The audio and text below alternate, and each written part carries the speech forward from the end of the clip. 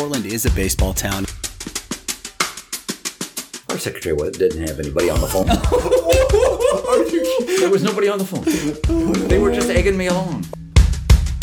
So they brought a little short, chubby guy in with the name Peters and put him in my place and sent me to Double-A ball. Two fans, one mission to bring Major League Baseball to Oregon, fueled by Guardian Games and Athletic Field Design. This is the Diamonds and Roses podcast. Without further ado, your hosts, Ben and Dave.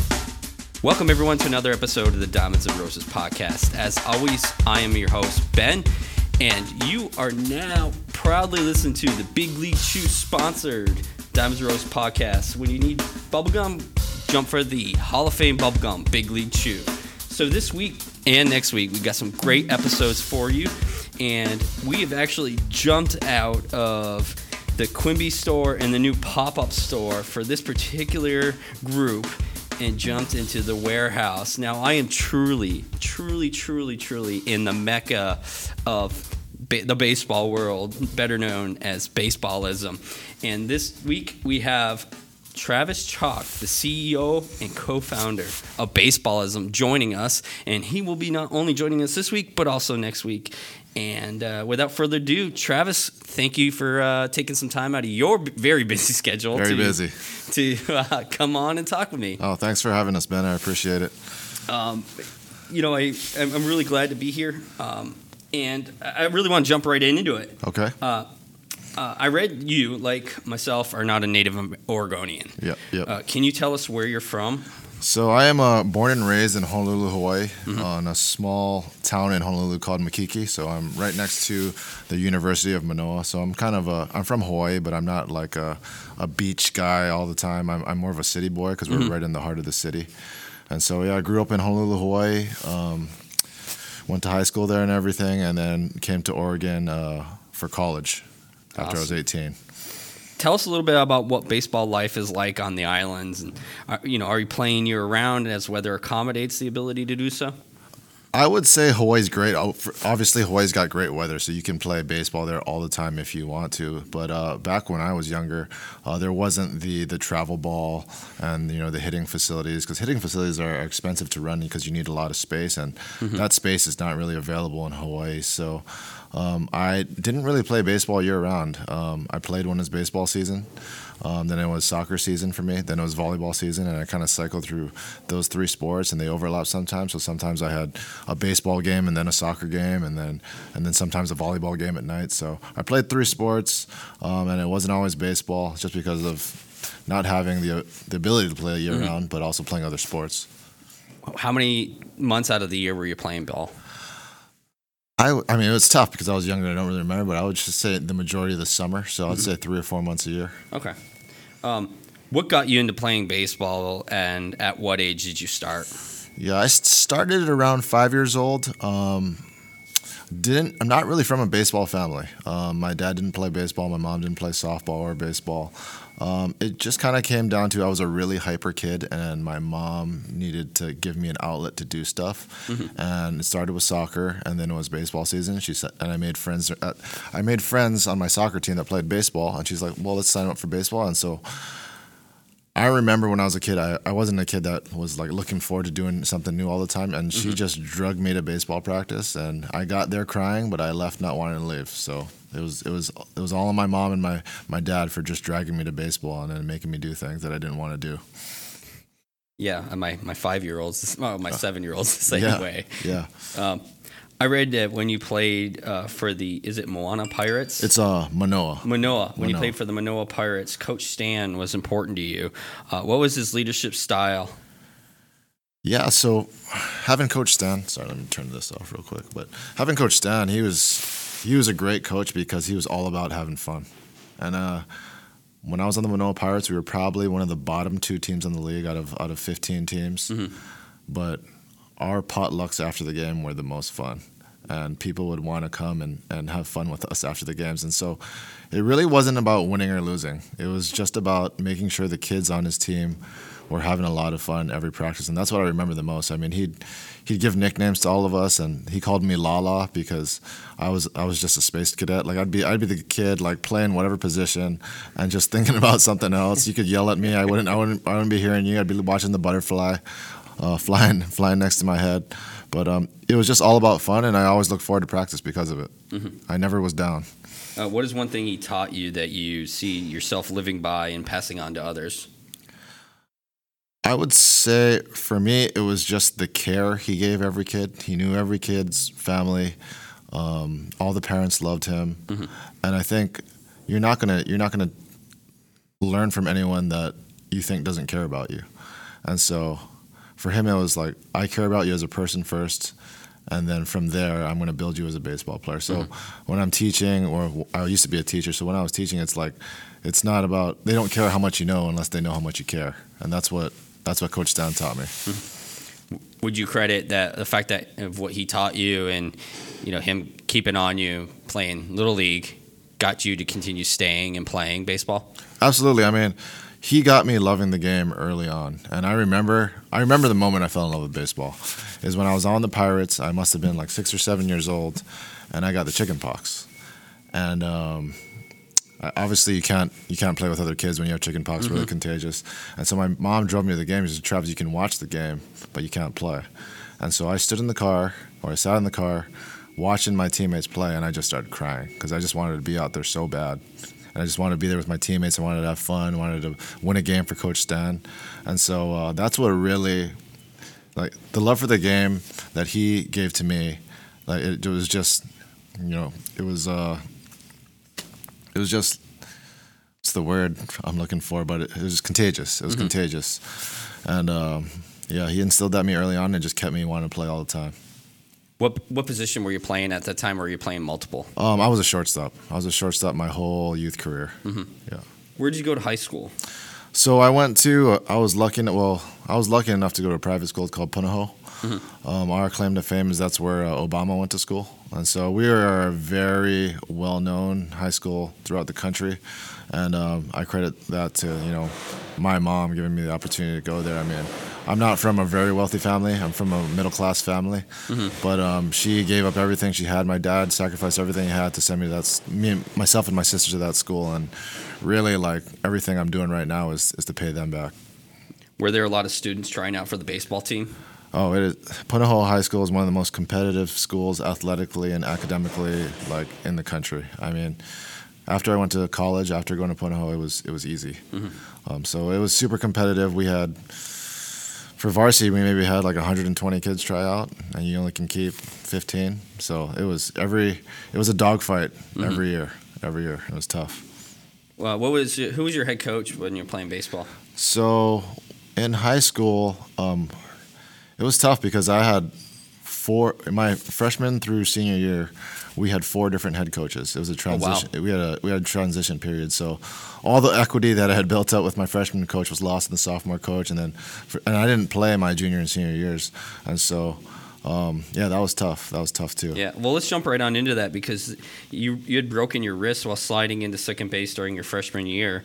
And it sounds like that was at the beginning of the year that happened? Yeah, so it was in a preseason game. I was playing shortstop, got on base on a single, stole second, and it was a high throw by the catcher. The shortstop went up to catch the ball, and he landed on my wrist.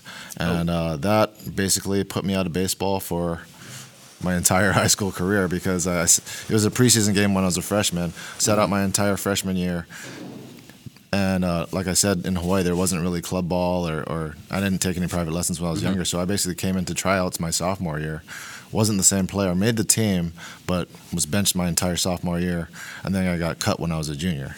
And so that was the toughest moment of my life. I mean, like, I've had grandparents pass away, and that stands out to me more than anything because it wasn't expected, and it was just like baseball's my life. Yeah. And so it crippled me for a long time. Did it take you back to that moment when you were younger and you're having to sit in the car and can't play with having chicken pox and all you wanted to do was get out there and play? It did, man. But because for me, like baseball was just more than a game. It was my whole social life. All my friends were baseball players. It was my identity. I wore a baseball cap to school. I still wore my Pirates shirt to school because I was proud of who I was and being good at baseball. But when I lost that, man, it was a big deal for me. But it taught me a lot of lessons in the end because when I was younger, I was a really talented player. Like get out of bed and I was in top 2 on the team.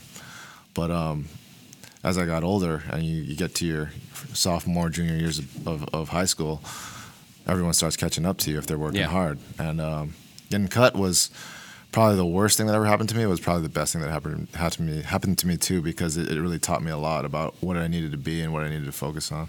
Do you ever feel like you recovered fully from your wrist injury? I don't think so. I really don't. Taking a year and a half off or 2 years off from baseball, it really just changed who I was as a player, and I really never got back what I used to be and what was so easy to me. It was second nature to me when I was younger, and when I took those 2 years off, I came back and I was just like, what is this body I'm in right now? Like, how come the things that were easy to me are hard now? I feel like I got a lot of it back in college, but it was never as easy as it was when I was 7th and 8th grade before I broke my wrist. Mm-hmm. So what were you doing besides, you recovering from your wrist injury? Were you going back and playing any of the other sports like the soccer and so on? Yeah, I played soccer, played volleyball. So those are my outlets too. But I didn't have the love for those two sports like I did in baseball. Mm-hmm. So you were not being recruited to play baseball because of circumstances out of your control.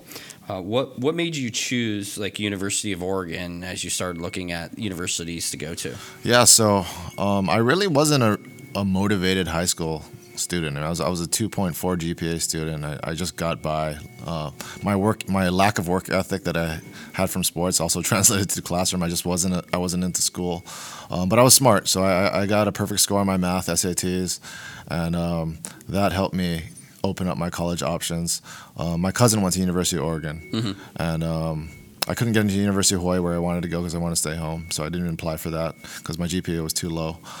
So I applied for University of Oregon and a few other small schools in California, and Oregon was just my best option. And my cousin had went to Oregon, and he had a good time there. So he was like, try to go there. And so I'll take your word for it. Didn't even visit. First time on campus was my first day of class. So really? And that was it. What was your major in college? I switched around. I bounced around. I went from business, and then I went to journalism. And then because I was playing baseball, I was focusing more on that, on the club team, I switched to something that was easy, which was education. And what I like about education is there's no right or wrong answer. You kind of can just wing it a little bit as long as you're coming from the right mindset. Mm-hmm. So I was an education major, and it allowed me to play baseball and do well in school at the same time at University of Oregon. So you played club ball like you just talked about for the University of Oregon. Let's talk more about that. Yeah. Where were there tryouts for the team? How did you get on the team? Yeah, there were tryouts. I remember there being about 50 or 60 kids out there for tryouts. Like I said, I was still talented, so I was able to make that team. And making the club baseball team changed my life. I probably wouldn't have stayed in Oregon if I didn't make the club baseball team. Mm-hmm. The weather there was brutal for me, especially coming from Hawaii. So that club baseball team, it was a defining moment in my life, making that team, aside from breaking my wrist and not making the baseball team at Punahou. Let's jump back to your wrist breaking, because I forgot to ask this. Was it your throwing hand or was it your catching hand that you broke your wrist on? It was my catching hand. Okay. So I had a real hard time swinging the bat because your left hand's I'm right-handed, so my left hand's my glove hand. Yeah. And when you're swinging, man, it more than anything, it changed a lot of my hitting mechanics. Mm-hmm. What position did you play for club ball? I played third base. I noticed looking at some of your history, because I bring up the wrist breaking thing, because you were the 2004 NCBA third team All-American, 2006 NCBA second team All-American, and then I think the greatest of all, accolades that you got was you're the 2001-2010 NCBA All-Decade Team at third base. I read that you were one of 14 players selected out of a pool of 15,000. Yep. That's a lot of people. It is. I mean, when I went to college, I knew the player that I was before I broke my wrist, and when I made that club team, it gave me a second chance. And I basically one day I was just like, I know this is not who I am. Like, I am so much better. Like, I'm used to being the best player, second best player on the team, no matter what team I'm on. And I looked at the other players. I'm like, I'm better than these guys, but how come it's not? How come I don't look like I'm better than these players? I know I'm better than these players. And so what I did was I wrote down all the mechanics that my coaches had taught me over the years, and I wrote them down on a piece of paper. I was like, well, what is wrong with me? And I just started practicing. I didn't know anybody in Oregon. I was by myself. I'd go out and throw a ball against the wall. I'd go find a couple of my other buddies that played on the club team. I played catch with them. And I basically retaught myself how to play baseball, like from the very beginning, from the base. And eventually, it really started paying off. And another thing, I had no time. Like I said, I had no friends, so I went to the weight room a lot in Oregon. So when I went to the University of Oregon, I was 5'9", 145, 150. When I graduated, I was 5'11", 190 pounds. Oh, wow. So I had gained 45 pounds of muscle. I was 2 inches taller. I was kind of a late bloomer, too, when it comes to growth spurts and just maturing. So the work ethic, just the intrinsic motivation I had because I had gotten cut, and it was like, I'm never going to let that happen to me again. And I wanted to prove, to me, I just wanted to prove myself how good I was when I was younger, and translate it to when I was older. So what would you tell people that fall upon circumstances like yours and could have an opportunity to get back into playing ball? What would be the biggest thing that you tell them about staying focused and getting back into the game? Yeah, I mean, to me, it's like never underestimate a good work ethic. I mean, that stuff matters. Like, people always say, what's that phrase is like, talent beats, hard work beats talent when talent doesn't work hard. If you're talented and you work hard, then you have nothing to worry about. And so that's what I would say is like talent. I mean, work ethic matters no matter how talented you are or how little talented you are. Like, you have to work. Yeah. And especially as everyone matures and the playing field levels out, because when you're younger, you have growth spurts at different times, and some kids are 6'2" when they're in 8th grade. But that wasn't me. But like, in the end, it all comes down to work ethic, because everyone's going to mature eventually. But if you keep on working, you give yourself a chance. Do you remember when and how you first met your eventual friends and baseballers and business partners? Yeah, so the first guy I met is our co-founder is Kalen, our CLO, and he was older than me. He's the only co-founder that's older than me. And so when I tried out for the team, he was there. And I think it was his junior year when I was a freshman. And so I met him, and he kind of took me under his wing. And he's one of the big reasons why I stayed at Oregon, is because he was like my first real friend that I made in Oregon. There are people from Hawaii that I hung out with, but I never really got along with them. I'm Asian, obviously, and so I tried to hang out with the Asian crowd. Never really got along with them, but Kalen's the first real friend I had in Oregon, and so that's kind of how it all started. Joining the club team, meeting Kalen, and then the other guys. Let's talk a little bit more about the other guys. When did Joade and Loomis? When did you meet them? Yeah, so I remember John came out his freshman year, but he was playing rugby, so he came and played, but he chose to play rugby just his freshman year. And then his sophomore year, he came out, and John was a great catcher, man. He had a cannon, and it was a no-brainer to have him on the team, because I was helping coach with Kalen at the time. So we were a self-run thing, and Kalen was kind of the manager, and I was the coach, and so it was no-brainer keeping Loomis. And then the year after that, I think it was my junior year, is when Jonathan Joade came. And he was, he had a cannon for an arm. He was a pitcher. And so he was another no-brainer guy that we had to keep on board. And then we just became friends, just, going to battle together every day on the diamond. So that's kind of how it all started. For fun, out of the four of you, which one of you is stepping up to the plate and driving me in a game-winning RBI? Who's doing it out of the four of you guys? Oh man, so I was a leadoff hitter, so I would give it to Loomis, because he's a contact guy. He didn't strike out a lot, not a ton of power. I remember he hit a home run in Salem Kaiser, but that might have been the only one he hit. But yeah, he was a contact guy, always batted over 300. So I would say John Loomis is the guy you want to play. Okay, so I'm putting him up to bat if I need to drive in the game. Absolutely, get him up there. You said this of your time at the University of Oregon. It wasn't until I started playing club ball that I started to feel at home. I realized that it wasn't really about where I was from. It was the game I played. Can you elaborate a little bit more about that? I think you started talking about it. Yeah, definitely started talking about it. I mean, coming from Hawaii, I wasn't related to one person in Oregon. And you get to school and you try to find your niche and your friends and who you're going to hang out with. And you have a lot of dead time. You know, you're on your own. And so, like I said, I tried hanging out with other people from Hawaii, which was about a dozen people, and I didn't really relate to them on anything outside of Hawaii. And like I said, you know, I'm not like a big beach guy. I came from the city, so I was more of a different kind of Hawaii person. Mm-hmm.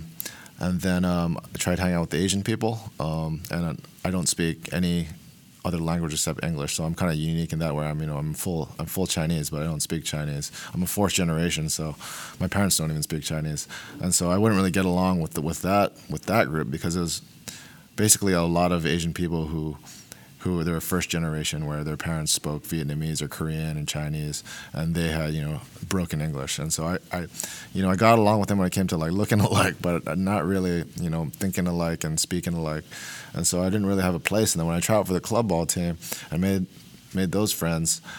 It was kind of like, okay, I can talk to these guys. Like I can get along with these guys. These guys are the people that I would hang out with if I was in Hawaii. Mm-hmm. And so I kind of just got to think, I was like, man, like I'm not really from Hawaii. I'm not from an Asian culture. I'm from a baseball culture. That's who I am, and that's the people I get along with. So baseball is a lot bigger to me than just something I played. It's who I am as a person. What was club ball like for you when you were playing there at U of O? Man, it was so much fun. It was the best experience of my life. I mean, I think the biggest thing about club ball is everyone's there for the right reasons. I mean, I have a lot of friends that play D1 ball, and they tell me stories about, you know, this guy's he's along for the ride. He wants to party. Doesn't really care about baseball. I mean, obviously not everyone's like that. But there are guys out there that they use baseball as a tool to get their education or just to have fun, and they do that, and baseball's not first. But everyone on that baseball team, I mean, we had to pay to play. Yeah. Like, it wasn't a full ride or anything like that. Yes, we got free uniforms from Nike and stuff like that, and that was great. But for the most part, we had to pay for our road trips. We had to fundraise for all that kind of stuff. So everyone was there because they wanted to be there. Yeah, and that's the big thing. It's big. And so everyone was there because they loved the game. Yeah. And that was fun. That's fun. What's the one thing that sticks out to you the most from playing club ball? What's that one memory that you have that'll always stick with you? And the one memory I had is when so we joined the NCBA, which is the National Club Baseball Association. It was our first year. I think it was my sophomore year or junior year when we first joined them. And so we went to regionals. We were good enough to go to regionals, and we were the underdogs. And we played a Weber State team who had previously won the national championship, and they were really, really good. And we beat them, I think, 10-7 in extra innings. Wow. We had a pitcher that threw 170 pitches in a game. It was the biggest upset in the NCBA that year.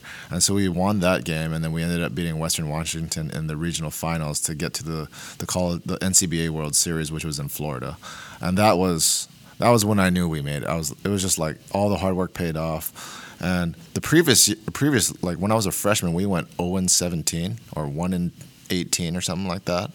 And then after Kalen and I took over, that first year we made the NCBA championship, the NCBA World Series, we were like 22-5. So we completely turned the whole thing around. So it was like a journey from going from 1-18 to 22-5. Oh, so you're at like one end of the spectrum and then finishing at a different. It was crazy. Yeah.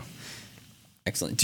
With University of Oregon now being a D1 school for baseball, if that had been the case when you're going to school there, do you think that you would have even tried out for the team, or you'd be kind of where you're at right now? Because, I mean, you just said a minute ago, you pay to play and you're there because you want to be there. Do you think you would have played ball or tried to? I probably wouldn't have played for the University of Oregon, but I probably would have played somewhere because by my sophomore year in college, I was, getting my old self back and gaining weight and being strong. And I had, like I said, I had a lot of friends that played D1 ball and other small colleges, and I was doing well. I was doing well in the NCBA, and so they were asking me like, "Hey, do you want to come play for us? Do you want to come play for that? My coach needs something. I recommended you." You want to come play? Because when I'd go home for summer break in Hawaii, I'd play on their college teams, their summer ball teams, and I'd do well there. And so they were like, okay, do you want to come play?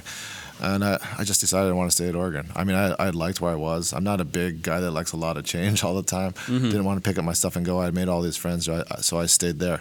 But to answer your question, I probably would not have played at the University of Oregon because they would have a D1 team. I would have had no chance. Like I was 5'9", 145 when I got there. Yeah. So I would have no chance. But maybe my junior and senior year, I probably could have transferred somewhere else. Through my research, I found that everybody was saying you started playing very well in club baseball at the University of Oregon, and that scouts started noticing you. And you considered playing independent baseball. Why did you turn the chance at continuing to play baseball at a higher level down? So I went to a San Diego Padres tryout after my senior year. But previously in my senior year, I had shoulder surgery. And it was a labrum tear. I rushed it back, didn't really rehab it. I just rushed it back so I could play the last half of my senior year. And so I was having shoulder problems by the end of my senior year. I went to that tryout. Didn't get picked up by the Padres, but one of the scouts there was like, hey, I can get you a indie ball tryout in Kansas City. And so I had that offer to go try out in Kansas City. But I talked to my parents, and they're just like, you had a good run. It's time to quit. And looking back, I probably should at least try it out, but my shoulder was messed up, and indie ball doesn't pay great, and so I just decided to hang them up. And looking back, maybe I should have given it a shot, but I'm pretty happy where I am now. Do you think that a lot of people make that decision, like if they're not moving on to play at a higher level? They may look at indie ball the same way as you did, with like, hey man, it doesn't really pay much, and there's other things in life that I could be doing. Or do you see that as like it only pays so much, and I'm going to continue on playing baseball no matter what? Yeah. Well, for me, it was just a tryout. Yeah. It was like a recommended walk-on, and so it wasn't a guaranteed spot. And so had they said, all right, here's a contract to play indie ball, I probably would have said, okay, let's play. Okay. But it was just an opportunity, and I had other things going on. And I'm from Hawaii, and it was already hard for me moving to Oregon. I don't know what Kansas City would have been like. So I stayed put. I stayed put and moved to Portland. Mm-hmm. So I told a friend of the podcast, Chris, that I was coming to interview you, and he said, hey, can you ask a question? And I said, sure. So his question is, choosing not to play as a pro, why stay in Oregon? One of the big reasons is because it's expensive to live in Hawaii, and I didn't want to live with my parents. I mean, I love my parents to death, but living with them when you're 22, 23 years old is another thing. And so I had friends that like I said, I made some of my best friends at the University of Oregon.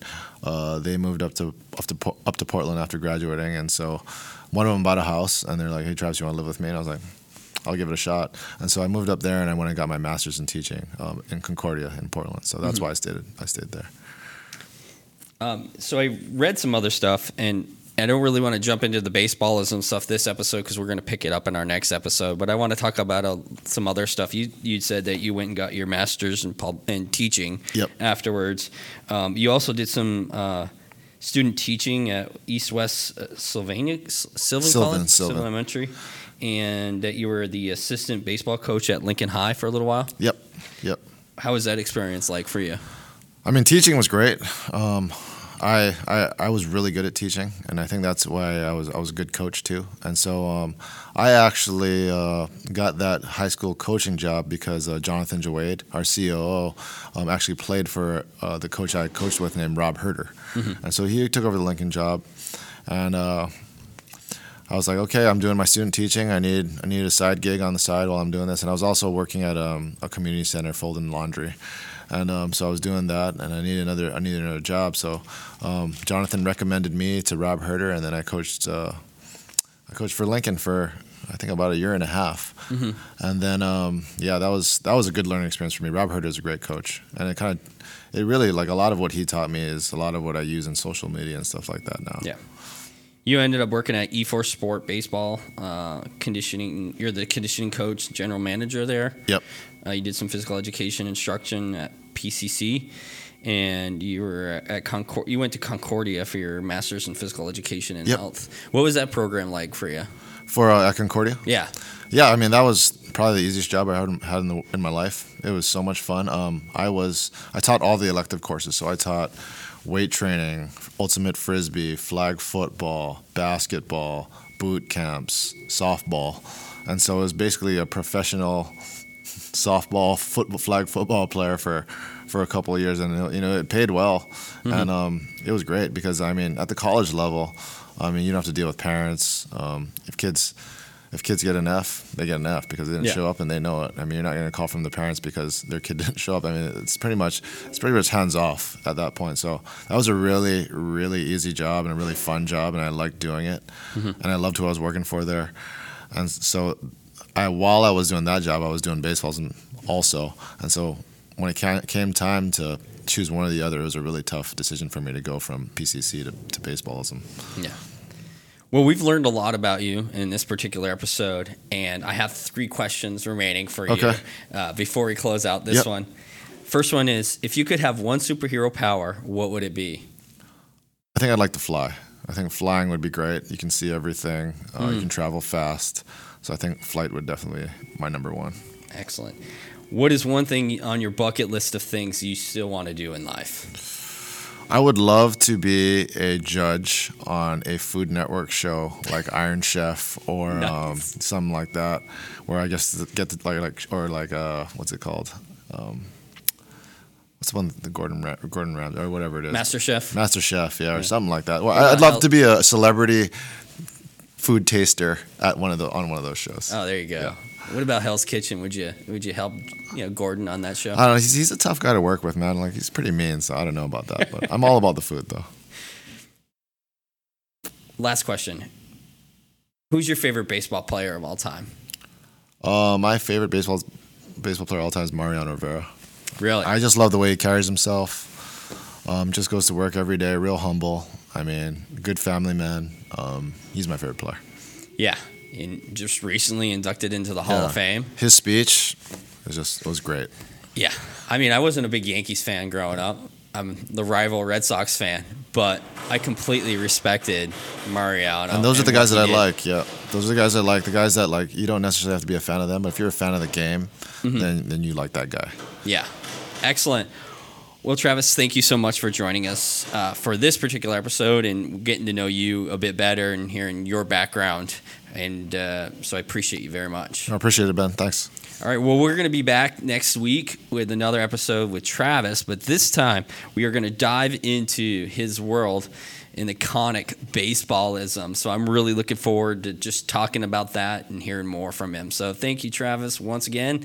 And that'll do it for this episode. Keep it locked here. Diamonds and Rose Podcast, giving you great quality content week in, week out. Take care and peace out.